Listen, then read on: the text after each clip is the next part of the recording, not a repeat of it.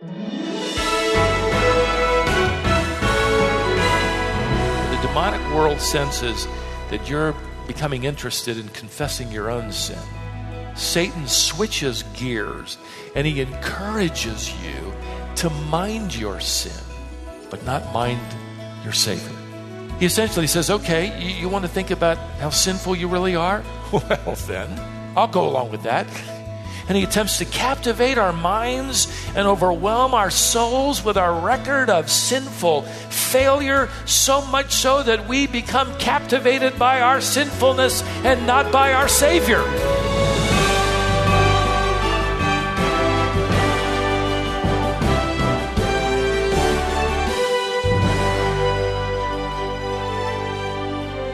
Dealing with the attacks of Satan effectively requires awareness of what those attacks are. You can't defend against something you don't understand. But you also need strategies to overcome those attacks. One of the ways Satan will attack you is by causing you to dwell on your sin in unhealthy ways. There's more, and Stephen's exploring them in this message. It's actually a message he began last time, but didn't have time to complete. It's called Dealing with the Devil. It comes from 1 Peter 5:9, and here's Stephen Davey right now. The word resist means to take a stand against him. In other words, you're not going to run away. You're not battling some physical creature. You're battling his deceptions, his false doctrines, his false teaching, by which he has captivated the world. So you dig your heels in when it comes to his deceptions. You resist him when it comes to keeping your integrity and your purity. You take your stand on the truth of God's word. Resisting the devil means you're not going to back down, you're not going to slack up, and you're not going to run away. By the way, it's interesting to me as I dug into this that the Bible often tells the believer to flee from sin. Verses probably come to your mind if you're older in the faith. Paul wrote to the believers to flee immorality. 1 Corinthians 6:18. Flee from idolatry, that is worshiping something other than the true living God. 1 Corinthians 10:14. Paul wrote to Timothy and told him to flee from these things. He just described all kinds of evil practices. 1 Timothy 6:11. He wrote again to Timothy in 2 Timothy 2:22, flee youthful lusts. But has it ever occurred to you that while the Bible often tells the believer to flee from sin, it never once tells the believer to flee from the devil? It's an interesting thought. Never once. In fact, the Apostle James uses the same expression for resist, and he says it this way: submit yourselves to God, resist the devil, and what happens? And he will flee from you. The one doing the running away is the devil. Now, he's not running away because he's afraid of you. The devil isn't afraid of you. He wants you for lunch. But he's afraid of God. And when you draw near to God, that as you walk in communion and fellowship with God, he can't stand the presence of God and he takes off. He would rather be as far away as he can. I remember getting caught one afternoon by the neighborhood bully. I may have told you about this. I was about 10 years old. You know, he was bigger, badder, meaner, uglier. And I think I told him that on one occasion, and he caught me in my neighbor's backyard and began to make me suffer for my faith. Actually, it wasn't my faith, my foolishness. My two brothers, younger brothers, got up on the fence there in the backyard to watch. It was like front row seats. And he's just pummeling me. But my mother heard the commotion. My mother ran out the back door, leapt over that fence without touching it. The bully saw her coming, and he ran away. He was afraid of my mother. I was afraid of my mother, actually. She saved my life. Imagine this ferocious, demonic creature who comes against us can actually be sent running away. How? Because he's afraid of us? Because we're wearing, our favorite Iron Man suit, and we've got our chest all puffed out with self-confidence? No. He's running away because we're in communion with the one who is within us, and greater is he that is in us than he that is in the world. 1 John 4:4. He's terrified of our sovereign Lord. So the first action point is to adopt a defensive stance in confidence of our indwelling Savior, which is what James meant when he said to draw near to God. Secondly, and even more specifically, rehearse the faith. Notice, but resist the devil firm in your faith. You can render that firm as regards your faith. Your is italicized. It's supplied by the translator, and I think not properly. Peter isn't telling you to get your faith as big as it can be. He isn't telling you to muster up the greatest possible faith you can have, and then you can stand firmly against the wiles of the devil. No, he's not talking about that. He's talking about the faith. This is the faith. This is the body of the truth. So you get to know this. This is what Luther meant when he said, one little word shall fell him. This is the little word. Just one word from this. What he's talking about.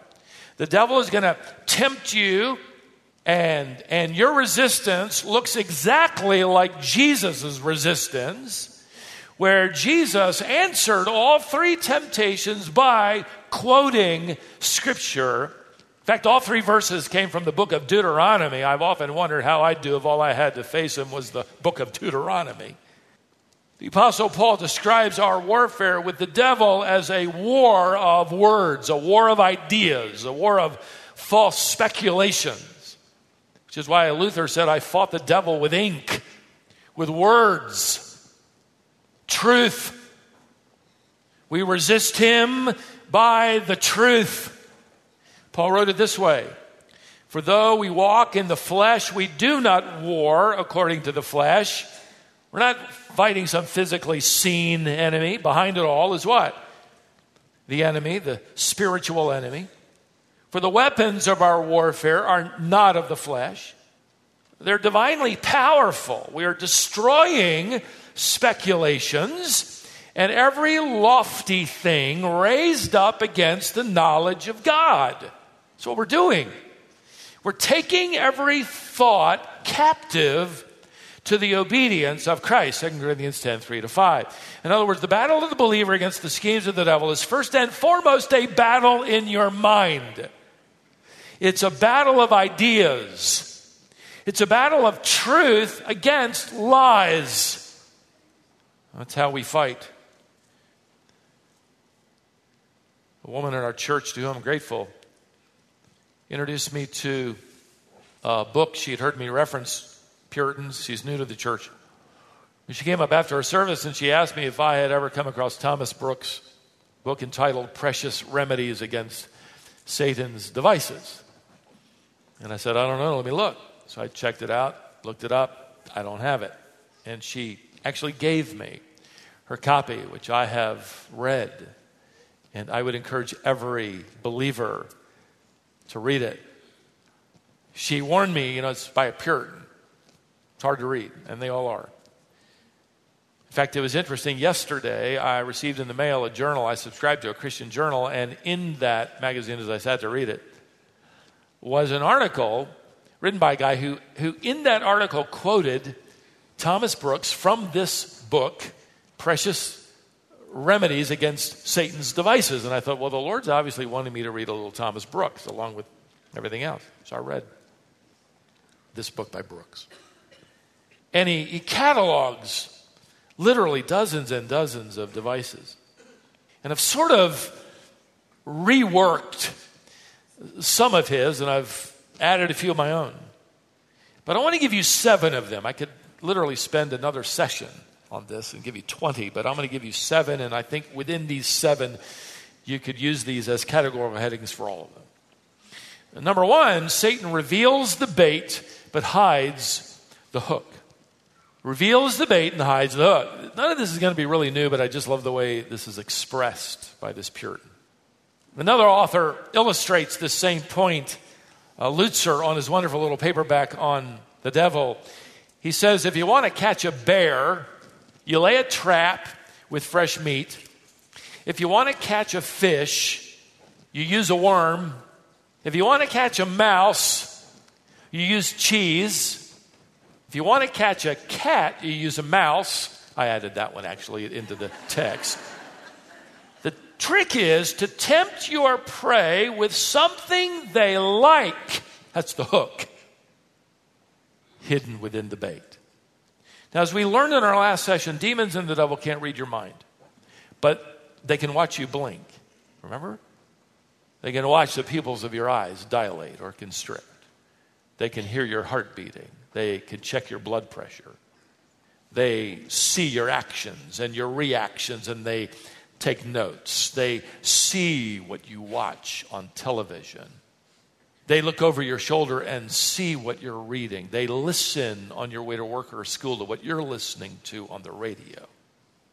They watch what you click with your mouse on the computer and custom make the bait.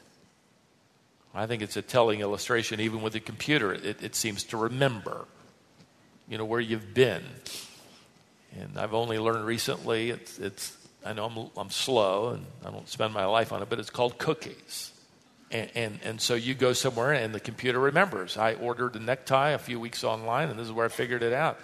Now, every time I open a program on my computer, on the right-hand side are all these neckties. I'm thinking, where in the world? This is amazing. It's cookies. Some of you don't know what neckties are.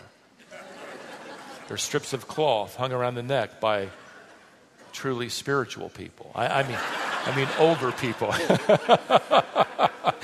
All right, let's keep going. Secondly, he paints sin with virtuous colors. Another author wrote that Satan's method is to make sin look good to us. So he's got to rework the terminology, right? He's not going to come up to you and say, look, I'm going to tempt you to do the dumbest thing you've ever done in your entire life. How does that sound? No, he says, I want to tempt you with the fulfillment that your life seems to be missing. You can't live without this. That's how he does it. He renames things so that they sound, as the Puritan wrote, virtuous. We might say, so they sound right. They're more appealing. You don't have a bad temper. It's personal conviction. It isn't stealing. It's something you deserved. It isn't materialism. It's good taste. It isn't pornography. It's an appreciation of God's created beauty. I've actually heard that in my office. It isn't drunkenness. It's Christian liberty. It isn't lying. It's discreetly withholding the truth. And on and on and on and on. Satan's a master artist, and he can paint temptation with the brightest and most beautiful colors. Third, Satan downplays the consequences of sin. He tells you it isn't going to hurt anybody. It's not going to entangle you. Come on, it's not the end of the world. And then he gets his foot in the door. One early church father wrote that if the devil can claim one hair of your head, he will soon make a braid of it. He's constantly offering excuses as he renames things. D.L. Moody, the great evangelist from a century ago, said it this way often: excuses are the cradle that Satan rocks people to sleep in. This wicked whisperer, Brooks called him, whispers excuses. Fourth, he maximizes God's compassion and minimizes God's commandments. The only time the devil is ever going to whisper in your ear or mind anything positive about God, it's going to be when he waxes eloquent on the love and the mercy and the compassion of God. And then he misapplies it to mean God isn't going to care if you do whatever you want to do. He's compassionate, which is why you go out on the street and you talk to people about the gospel. And as soon as you start talking about sin or conviction, they're going to say, hey, my God, the God I know is out there. He's loving. He's all love. He's compassionate.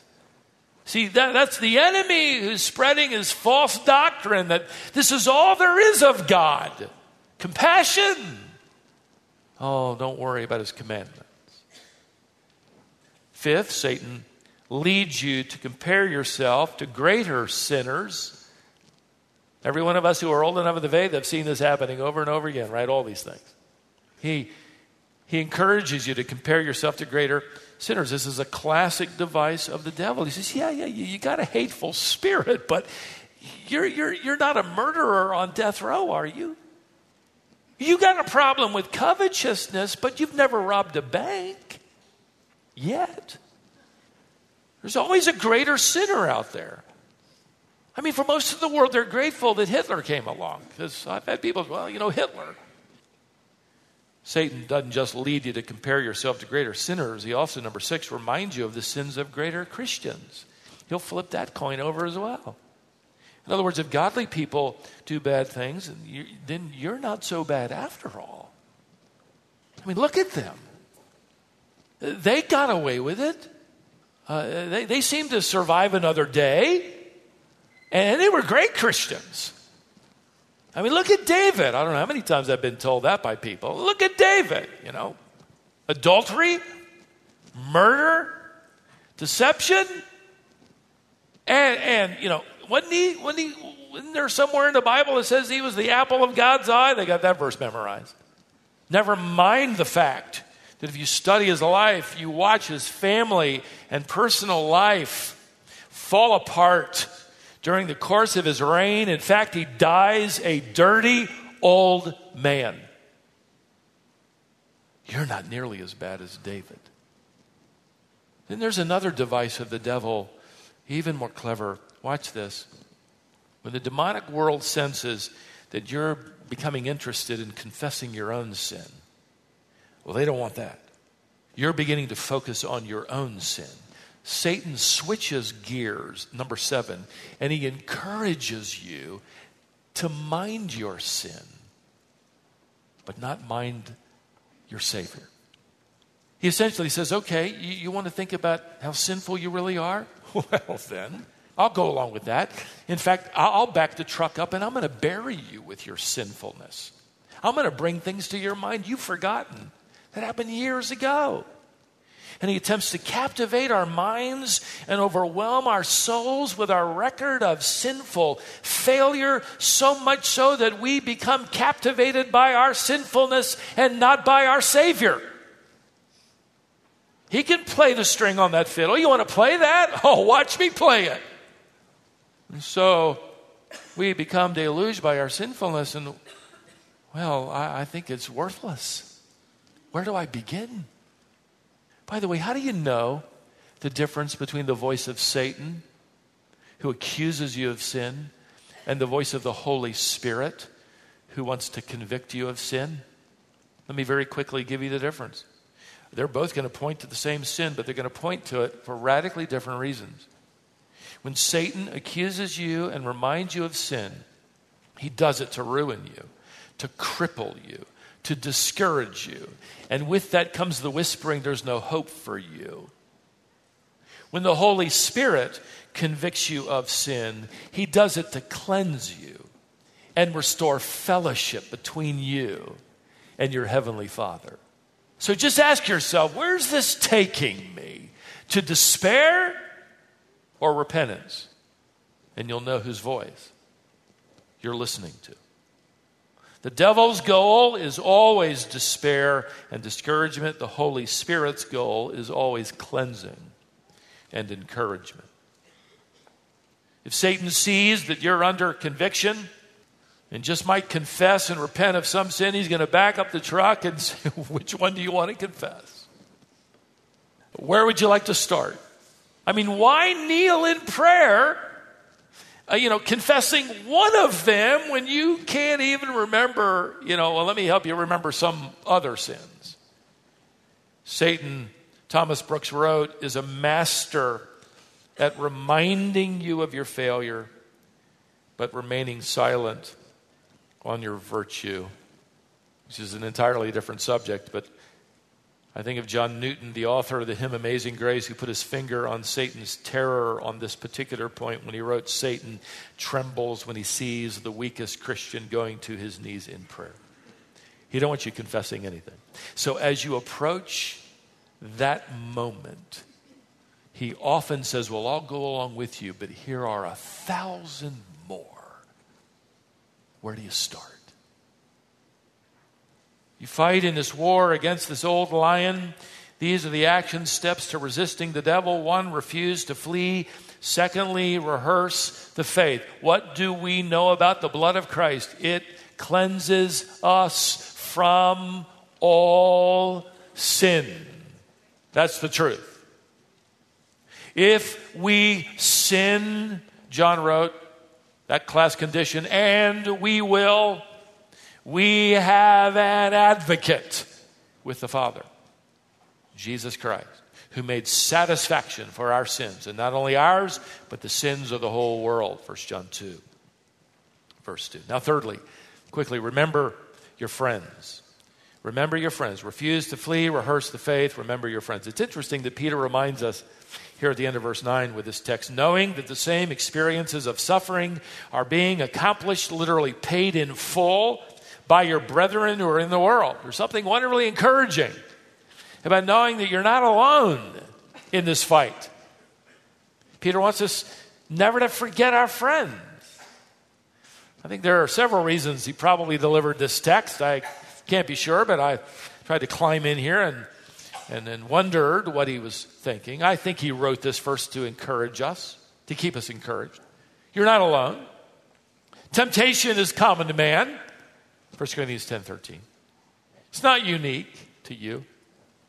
You're not the only one. Secondly, to keep us humble. Other Christians are going through this. In fact, other Christians may be going through more of it than you are. Others are suffering. Some may be suffering more than we are. I think Peter wrote this thirdly to keep us connected. A lion, you remember, looks for the isolated member of the herd or flock to attack. Peter essentially says, don't do this alone. Don't wander away from the flock, the assembly, the church. In fact, the word translated brethren should be translated brotherhood. It's a collective singular, a word used only by Peter in the New Testament. In fact, he's already used it in chapter 2 and verse 17 where it's rendered, love the brotherhood. We're in the brotherhood. That's men and women, boys and girls who've come to faith in Christ alone. There is a brotherhood that we are members of, that we belong together. We're in this together, and there's that sense then. We don't want to let each other down. We want to be able to support each other. We want to be able to pray for each other. We want to be able to encourage each other. Look, we could have sung A Mighty Fortress is Our God, and I could have sung that by myself. It wouldn't have been nearly as thrilling as it was with you.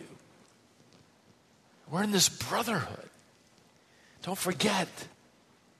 Peter wrote this finally, I think, to keep us grateful. In an odd way, and let me kind of turn this around, but you happen to have a problem with sin. You happen to have a problem with Satan because you happen to belong to the redeemed. That's why you're his target.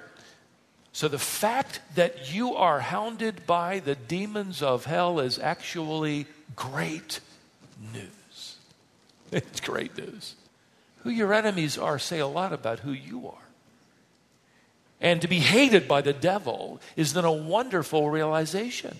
We happen to know that his hatred will eventually one day come to an end because we know the end of history. Victory is already ours. Defeat is already his. In the meantime, we know that Satan, in a way, is out on bail His court date is set. We don't know the time, but it's set. He's allowed to roam around until his court appearance.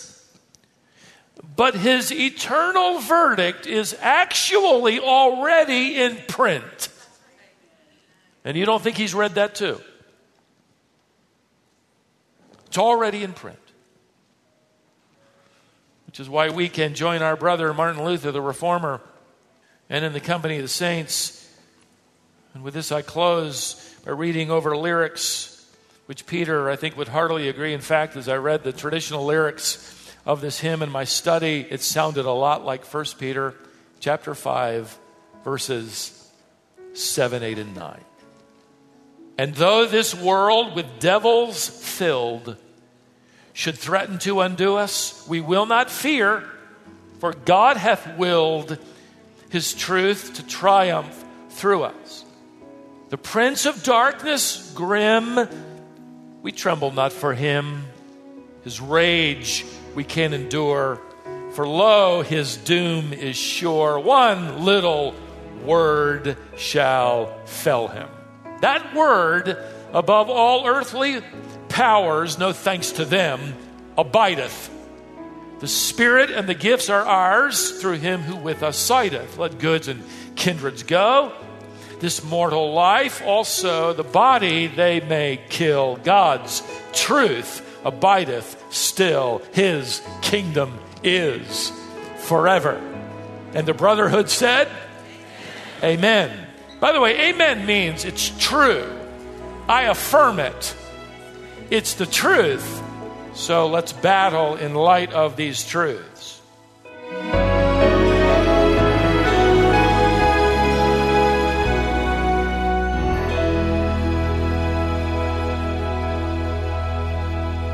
What an important and helpful message this has been. If it would help you to be able to listen to this message again, or if you want to share it with someone that you think would benefit from hearing it, you'll find it on our website. Visit wisdomonline.org anytime. In addition to equipping you with these daily Bible lessons, we also have a magazine that we publish. Stephen deals with a different topic each month. He helps you better understand what the Bible says and how it applies directly to your life. We call the magazine Heart to Heart. We'd like to send you the next 3 issues as our gift. All we ask is that you help cover the cost of shipping and handling. You can call us at 866-48-BIBLE to learn more. You can also fill out the information form on our website to get yourself signed up. Please do that, and then make plans to join us next time right here on Wisdom for the Heart.